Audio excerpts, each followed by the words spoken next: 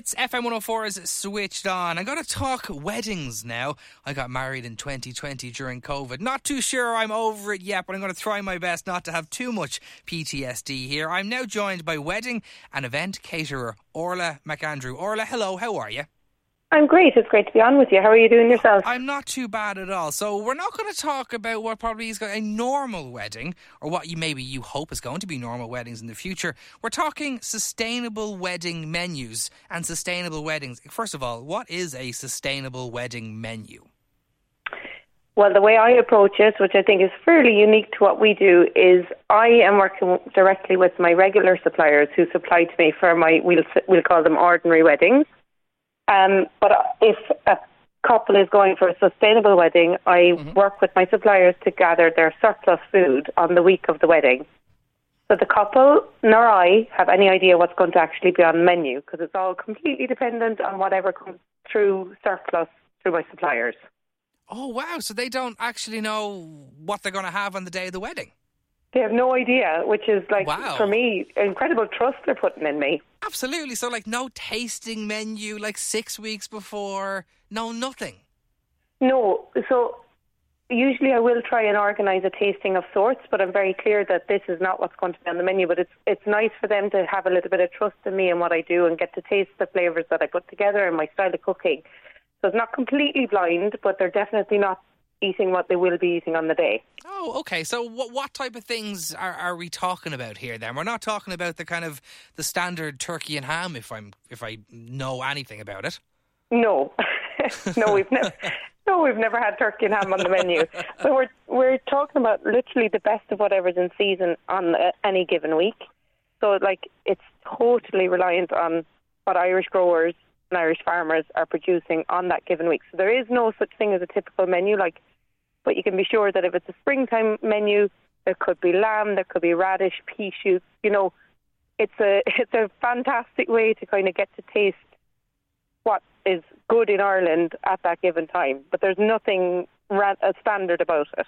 Rabbit and blackberry filou parcels is what I'm reading here. That sounds amazing.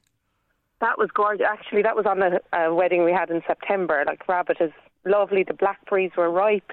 I had lovely phyllo pastry, and it was absolutely delicious, that one.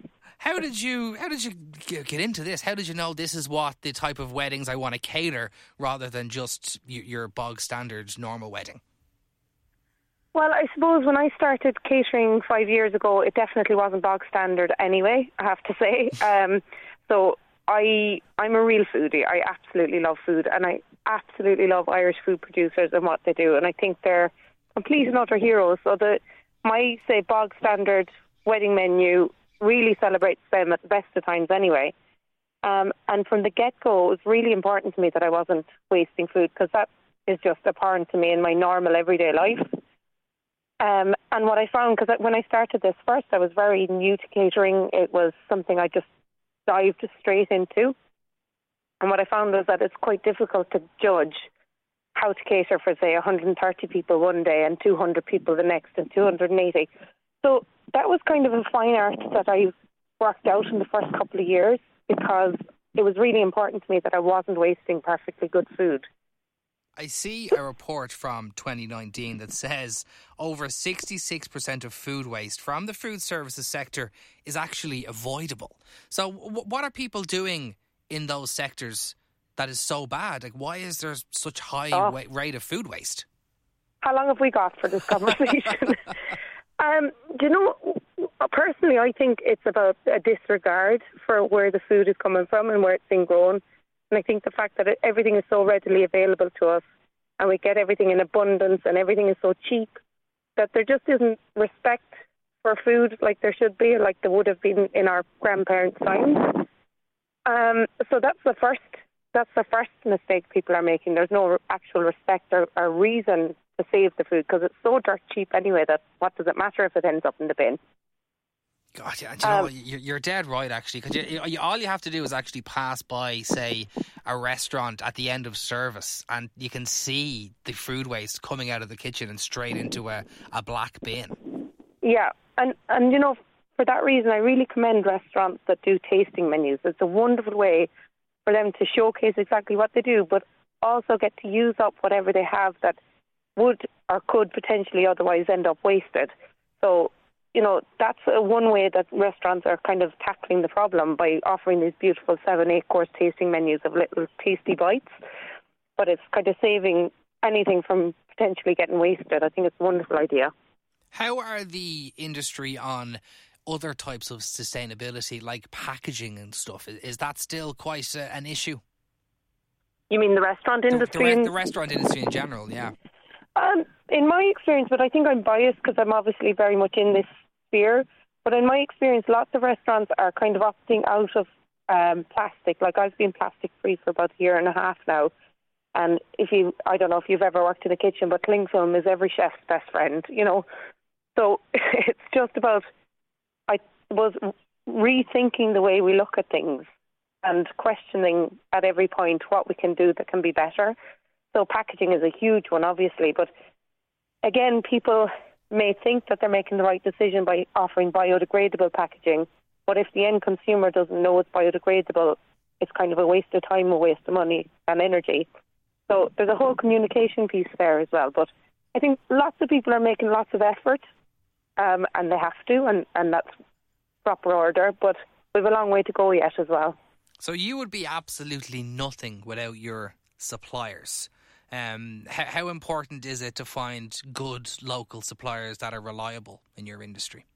Oh, it's everything. I mean, firstly, I wouldn't have the catering business I have if I hadn't made these relationships with these people.